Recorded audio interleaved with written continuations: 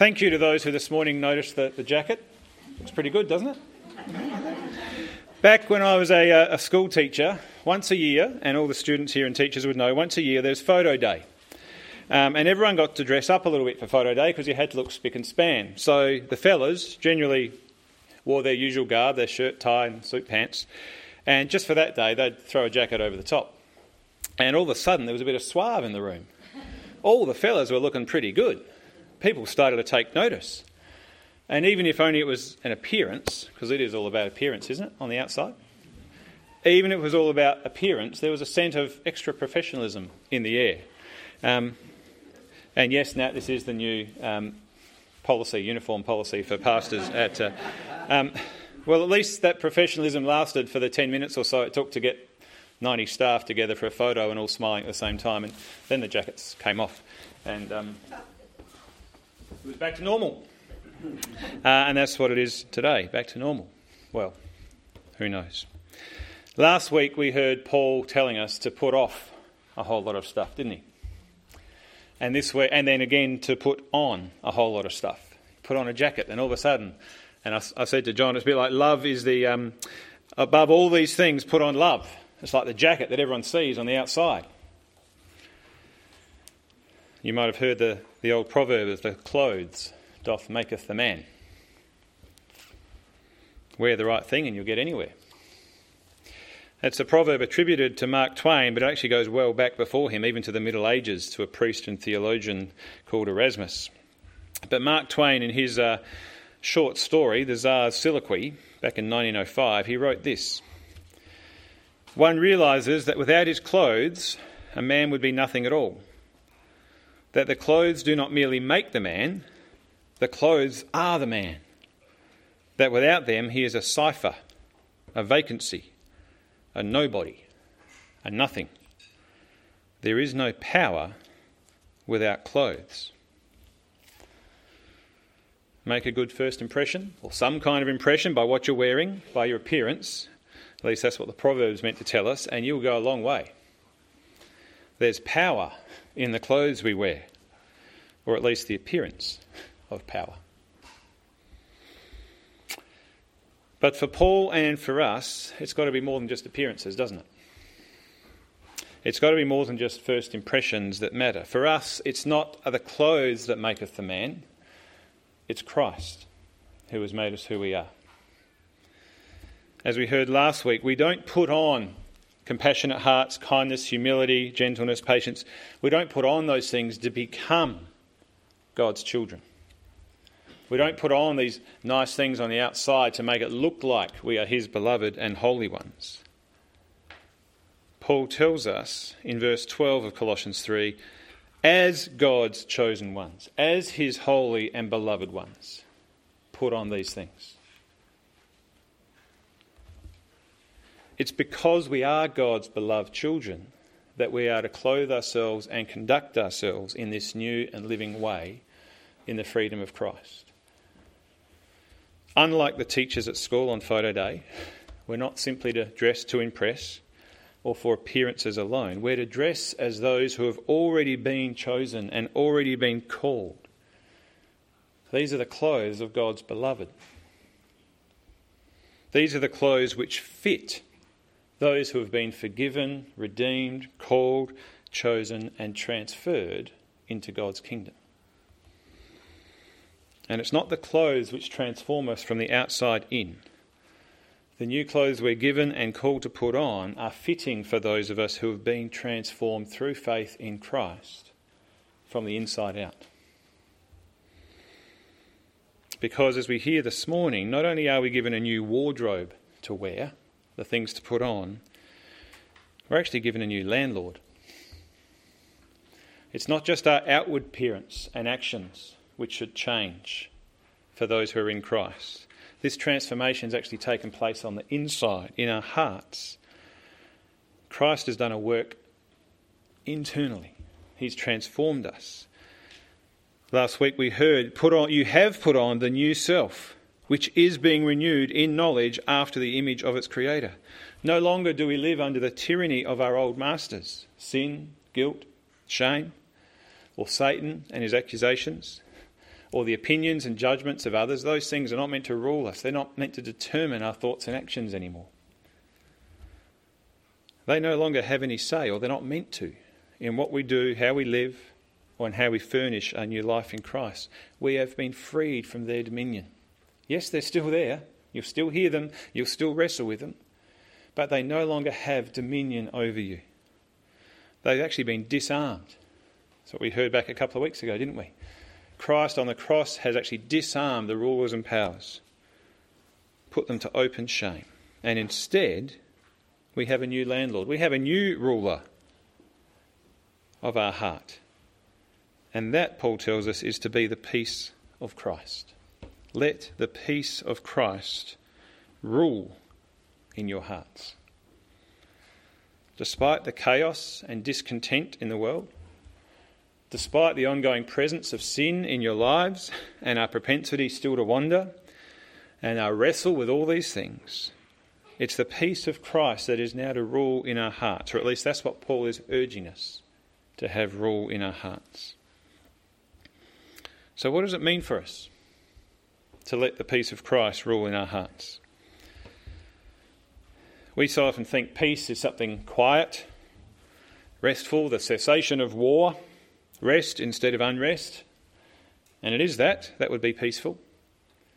But it's more than that as well. Peace here is not passive. Here at least, the peace of Christ actively rules or governs our hearts. Many of us will know well the verse from Philippians 4, after Paul tells us repeatedly to rejoice in the Lord. Don't be anxious about anything, but in everything, by prayer and supplication, with thanksgiving. It's one of the themes Dave's already picked up in this passage today. Let your requests be made known to God. And, he says, the peace of God, which surpasses understanding, will guard your hearts and minds in Christ Jesus. Peace of God will guard, actively keeping watch, protecting and guarding your heart and your mind. And both there in Philippians and here in Colossians, where it's not just guarding, it's actually to rule in our hearts. Peace is far from passive, isn't it? It's active, it's powerful. And we are to let it rule in our hearts, Paul's telling us here. Which means, in my reading of it, sometimes, or at least maybe often, sadly, we let other things rule our hearts, don't we? Not the peace of Christ. Did you know that in every single one of his letters, Paul mentions peace? Every single one of his letters, Paul, even if it's just in his greeting, grace and peace to you from God our Father of the Lord Jesus Christ. Peace was something, it was a constant truth in Paul's life. And it was a truth and a reality he wanted every believer to know. There's not too many words, I reckon, that Paul would have in every single one of his letters. Peace is one of them. Jesus told us that his peace is not the same as the world's peace. When he left this world physically to be with his Father in heaven, he had said he left his peace with his disciples. My peace I leave with you, not as the world gives, but do I give you peace? It's not a peace that's of this world, as in it's not the same peace that this world gives, but it's a peace that's over this world as he now reigns over this world. The New Testament tells us that the peace of Christ has to do with righteousness, with our being justified. Romans 5, since we have been justified by faith, we have peace with God. So at least something to do with this peace is our relationship with God, our having been reconciled, our forgiveness, the righteousness that's been purchased for us in Christ, that is ours in him, means we have peace with God. We're no longer enemies. We're no longer under his wrath. And the Old Testament puts peace and righteousness together as well. You heard it in that reading from Isaiah 32. And there might have been a few folk that squirmed in their seats. I didn't pick that reading because I thought we had a lot of complacent women here at Coro. But if it did convict you as that, then, well, thank the Lord for his word. Because it's quite poignant, isn't it? It's quite pointed. If you're being complacent, watch out, because things are going to happen that are going to shake you. But did you hear the until in that passage? until the Spirit is poured out upon us from on high. Then justice will dwell in the wilderness. Because peace comes not when everything's comfortable and we can be complacent and cruisy, because that can all change in a moment, can't it? One season in Isaiah and it's gone. One missile, our peace is gone. One harsh word and the peace of your heart can come to ruin. No, the coming of peace has to do with the outpouring of the Spirit of God and with righteousness and justice. And that Old Testament promise has been fulfilled in Christ and at Pentecost, after Christ's death and resurrection and his ascension as Lord to the Father's right hand.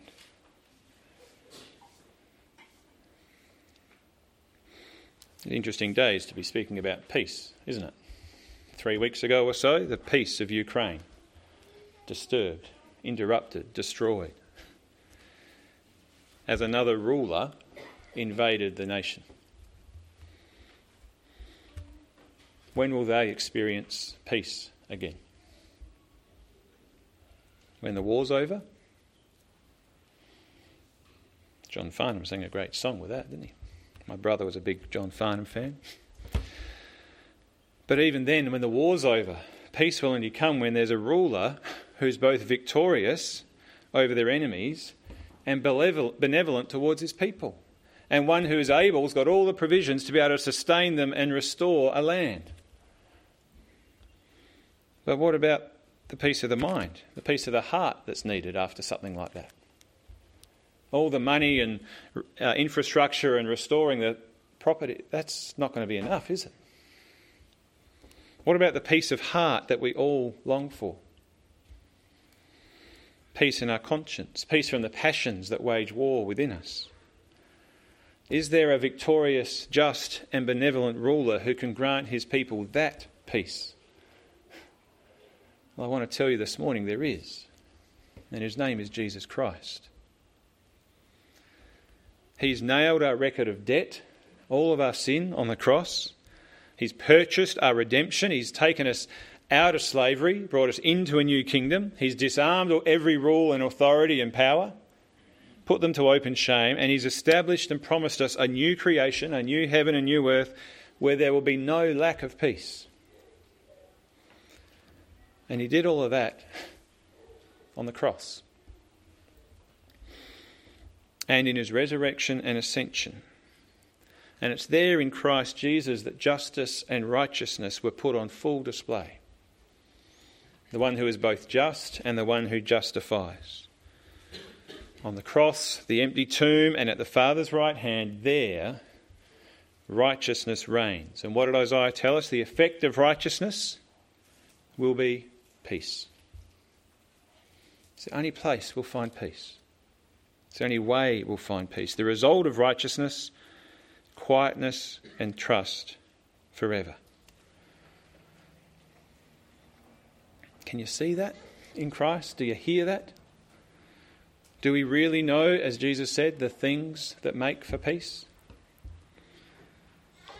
Can we see it was the suffering and death of Christ that had to take place in order for us to be granted peace? He was pierced for our transgressions, crushed for our iniquities, and upon him was the chastisement that brought us peace. And is it that peace that rules in your heart? I don't know about you, but most of us like to have some level of control in our lives, don't we? Some of us like to have total control of everything and everything around us. But to whatever degree that is true for us, then to that degree there is no room for the Lordship of Christ. There's no room for the peace of Christ to rule in our hearts if we are trying to rule them ourselves. If we don't know and trust that Jesus is Lord, then we will have no peace. Instead, we will have fear. We'll live in fear and we'll try to gain control ourselves of anything and everything that seems out of control, anything that interrupts our sense of peace. That's not to our liking. And we'll never rest. We'll be forever restless Because if it's not Jesus who is Lord and not his peace that rules in our hearts, then we have to carry the weight of the world on our shoulders. Or else someone else is Lord and ruling in our hearts. And let me tell you, anyone other than Jesus Christ, even yourself, will not be as mighty or as benevolent or as gracious as the Lord Jesus.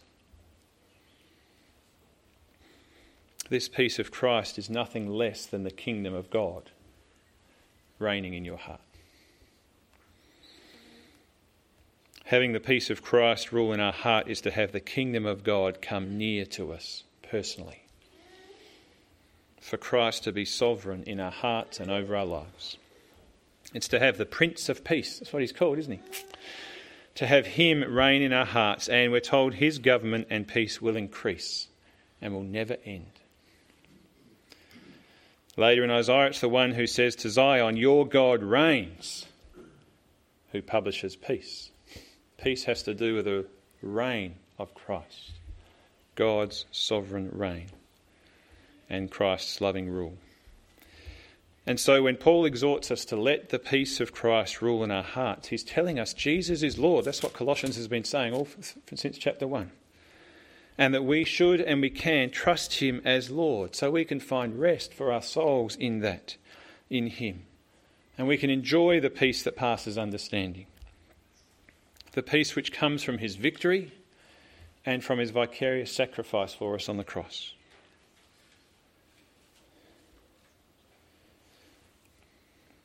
That there is one we know who does rule our lives, the nations, and every principality and power. And he rules mightily, with grace, and with benevolence. And I don't know about you, but isn't that a relief? I don't know if you can remember a sermon a few weeks ago. I was going to look it up and quote it. But I was saying when I was talking about the second part of Colossians, where it's Jesus is Lord, that Christ's supremacy. Things are happening in the world, but it's okay. Jesus is Lord. You've lost a loved one. It's okay. Jesus is Lord. All those things, if you can remember that message. That's what Paul's saying here. That's where the peace of Christ, when it rules in our hearts, it's okay. A lot of things are not okay, but it is okay. Because Jesus is Lord, we can be at peace. So tell me, or don't tell me, consider this. What is it that rules your heart each day? What is it that governs your heart? What influences and determines your decisions and actions day by day? Whose lordship rules your life?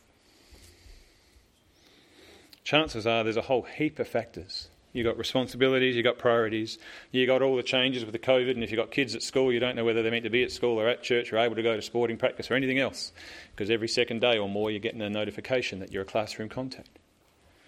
Is that ruling your world? Fears and anxieties? Our kids, our job, our parents? Or maybe it's more internal, maybe it's greed. Maybe you need more money or more toys or more time. Or maybe it's the media or your social media. That's dictating you and your life, your thoughts. We might think sin still reigns in our bodies because of its constant presence in our lives. But it doesn't rule. If you're in Christ, sin no longer has dominion over you. It's present, still there, but it no longer has the final say. Christ does. Sin no longer has dominion over us. Jesus Christ does, and so we are to let him and his peace rule in our hearts, which actually is a wonderful, not just a remedy for sin, it's a wonderful way to resist sin. To actually be able to say, no, Christ rule, I don't need to listen to that anymore. I listen to Christ. Let the peace of Christ rule in your hearts. What difference would it make to your day tomorrow? Monday morning, getting ready for work, getting the kids ready for school.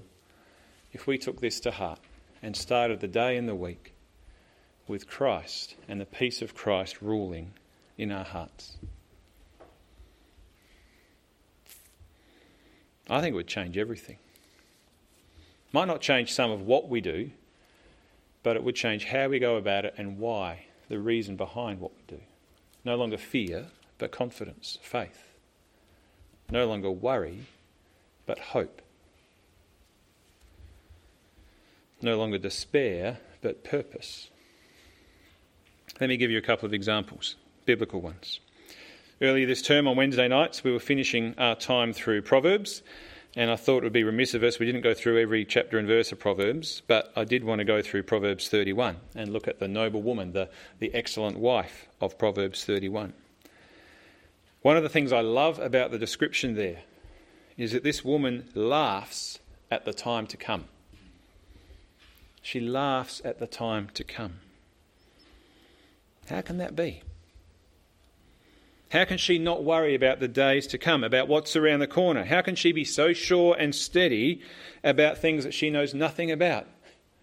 So much so that she laughs at the unknown. She's not anxious, she's not frantic, nor is she ignorant or naive. She's a woman who is full of faith. She's a woman who fears the Lord.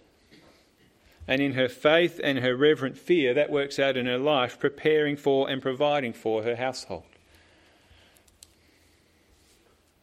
And fellas, let me tell you, if that's not your wife, don't look to her and say, you better step up. Because if you were there on that Wednesday night, you would have heard us talk about the man that's in that Proverbs 31 chapter as well. It's a team effort for our families, married couples.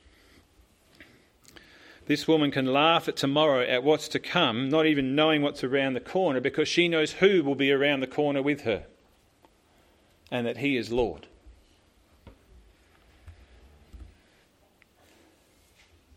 And what about someone like Stephen?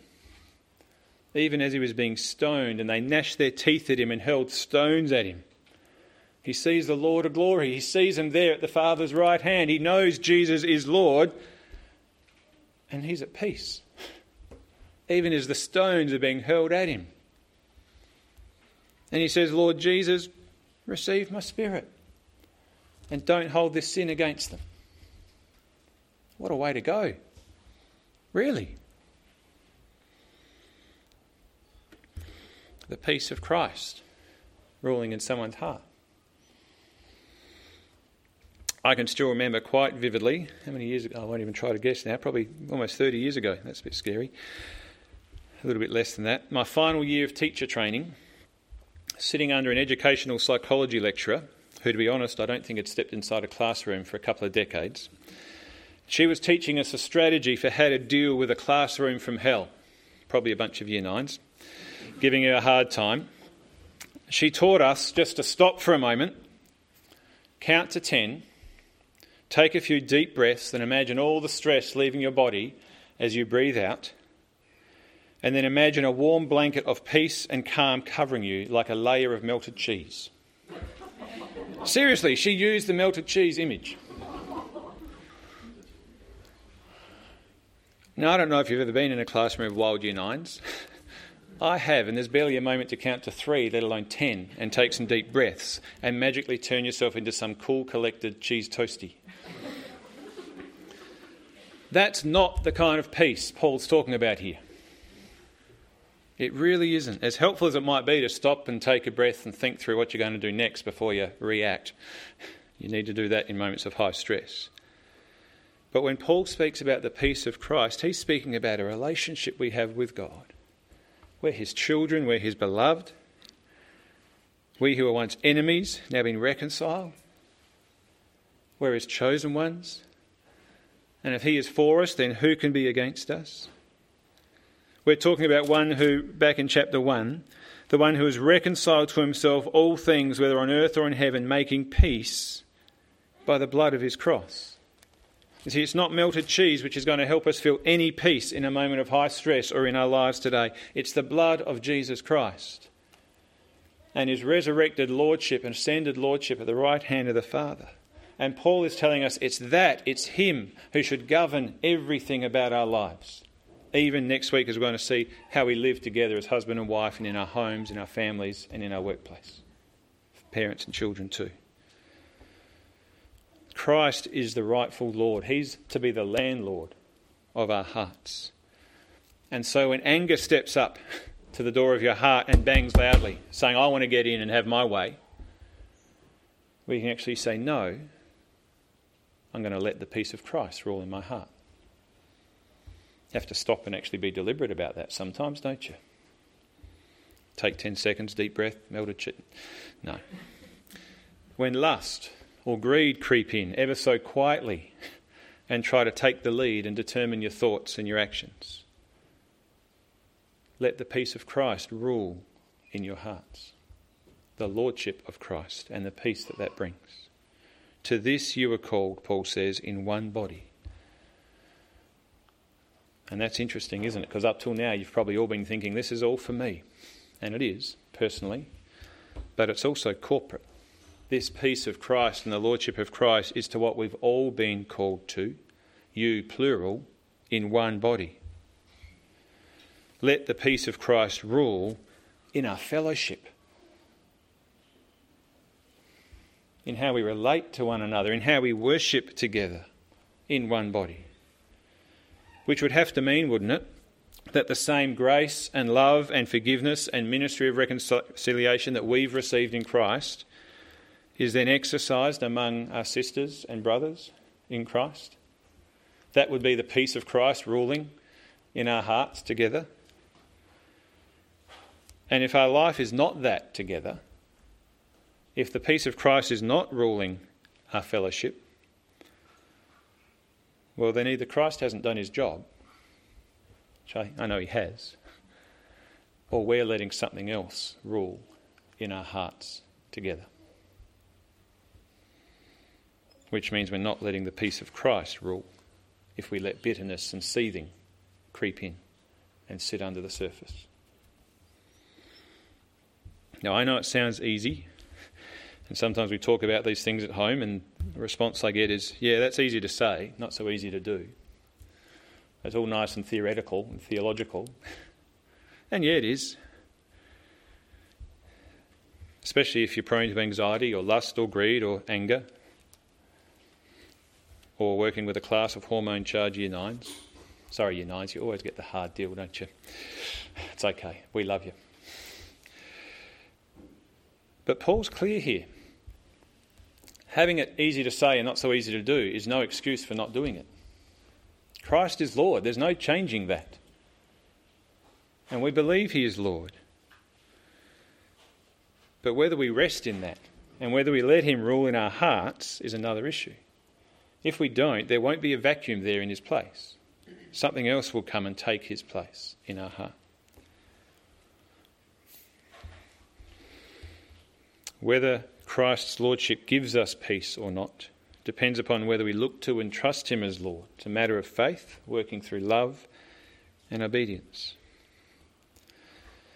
And Paul knows it's not as easy to do as it is to say, which is why I think the next exhortation he gives is this. Let the word of Christ dwell in you richly. You see, together with our new landlord, the peace of Christ ruling in our hearts, we also get a new tenant. Two, in fact. Two housemates in our heart. We're to let the word of Christ dwell in us richly, and we're to have thankfulness in our hearts always. Now, for some, that might sound quite crowded. Your heart's a little room and it's getting a bit... Let me tell you, when it's filled with the peace of Christ and thankfulness and the word of Christ, there's no room for any unwanted guests. It's a really good thing. Let the word of Christ dwell in you personally, but also, again, this is corporate. Let the word of Christ dwell in you, or use all, plural, richly, teaching and admonishing one another in all wisdom, singing psalms, hymns and spiritual songs with thankfulness in your heart. The word of Christ is not meant to be a visitor in our church. He's not meant to be a guest in your heart. He's meant to dwell in there permanently and make his home there. He's meant to feel at home in our hearts. A couple of weeks ago, we were at my mum's place and chatting away and getting ready for lunch, and I had my head in the pantry and grabbed something out, I think, and ate a biscuit or something, and my daughter said to me, "You can't do that, that's not yours, that's Nana's." I said, "What do you mean? It's mine, this is my house. It's the house I grew up in." just felt like home still. Do you know what I mean? Is that what the word of Christ is in your heart? Feels at home? Or does it feel like it's still on the edges and doesn't really belong? You're invited in every now and then, but it's not a permanent resident. How can you tell which it is? I actually think Paul gives us some clues. Verse 16, let the word of Christ dwell in you richly. What's the outworking of that going to be? Well, you'll be teaching and admonishing one another in all wisdom. You'll be singing psalms, hymns and spiritual songs, and there'll be thankfulness in your heart. Having the word of Christ dwell in us richly means all of our interactions, all of our relationships with one another, at home, in the church, at work, will actually be influenced by the gospel. Christ will be on our lips, he'll be on our hearts. The things that we've put on, compassion, kindness, humility, meekness, patience, bearing with one another, forgiving one another, and love, they'll just be part of who we are. Singing psalms, hymns and spiritual songs. Is there a song in your heart that speaks of Christ? Do you have a gospel earworm that echoes around in your heart and your head, proclaiming the goodness and grace of God when you need it most? I'm not saying you can't listen to other music, but what is it that rules in our hearts, and what is it that dwells there as a permanent resident? I don't care if it's an old chorus, we've sung one today, an older hymn or a newer one. Do you have something in your heart and your mind that speaks the word of Christ to you richly? As one wise pastor once said, make sure the songs you sing in church echo what you're preaching. Because in 20 years' time, people won't remember what you said in the pulpit, but they will remember what they sang. So as the word of Christ dwells in us richly, it even is to work out in what we sing together. The songs we sing here at church are very much part of our teaching. It's didactic, it means it teaches us. They're part of our care and our correction and comfort and our warning to one another. It raises an important point. It's a bit of a tangent for our main argument, but regards to worship and our music in worship, I've always said there's meant to be 3 dimensions. I remember reading a book years ago. There's a dimension of God to us. The songs we sing are meant to speak God's word to us. And they're also meant to be our words to God, giving thanks and praise to God in response to all that he's done for us in Christ. And we, here as well as in Ephesians, sing psalms, hymns and spiritual songs to one another. There's a horizontal element of our singing and worship. And if there's a glut of any one of those 3 dimensions, we're going to be lacking in another one. And maybe not teaching and encouraging and admonishing one another in life and love and worship. And then in all of that, in every dimension, not just of our singing, but of our life as worship, there's to be thanksgiving. Every verse, 3 verses, 3 times. And be thankful, with thankfulness in your hearts, giving thanks to God the Father through him. Why do you think Paul is so on about thankfulness? He started the letter with a word of thanks, didn't he? For the Colossians, for their faith and their hope and love. Thankful for the redeeming and transferring work of God through his Son, and for the lordship of Christ. Why is Paul so much on about thankfulness? Because he knows that we haven't been given anything other than that which comes from God. Not one scrap of our salvation and of our life and of this peace that he's urging us to have rule in our hearts do we get for ourselves. It all comes to us as gift. And so we've got so much to give thanks for. When the peace of Christ rules in our hearts, when we let it, when the word of Christ dwells in us richly in our homes and in our hearts and our fellowship together, we will be filled with nothing but thankfulness. Now, Dave's already chosen that song, and I hadn't chosen it anyway. It would have been a fitting one. But we're going to put Paul's instruction into practice as we sing a psalm, actually, or hymn, or spiritual song to one another. May the peace of God be with you. We're going to stand and sing that now, but let me pray. Father, there is so much around us that tries to convince us that Christ is not Lord. As the writer of Hebrews reminds us, we don't see everything in subjection to him. But you have revealed to us your Son, Jesus Christ, at your right hand.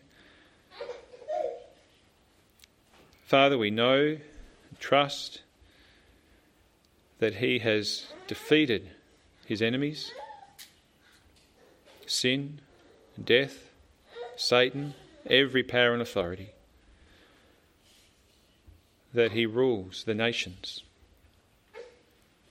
And this morning, Father, we've been encouraged to let him rule in our hearts and let the peace of his lordship rule in our lives.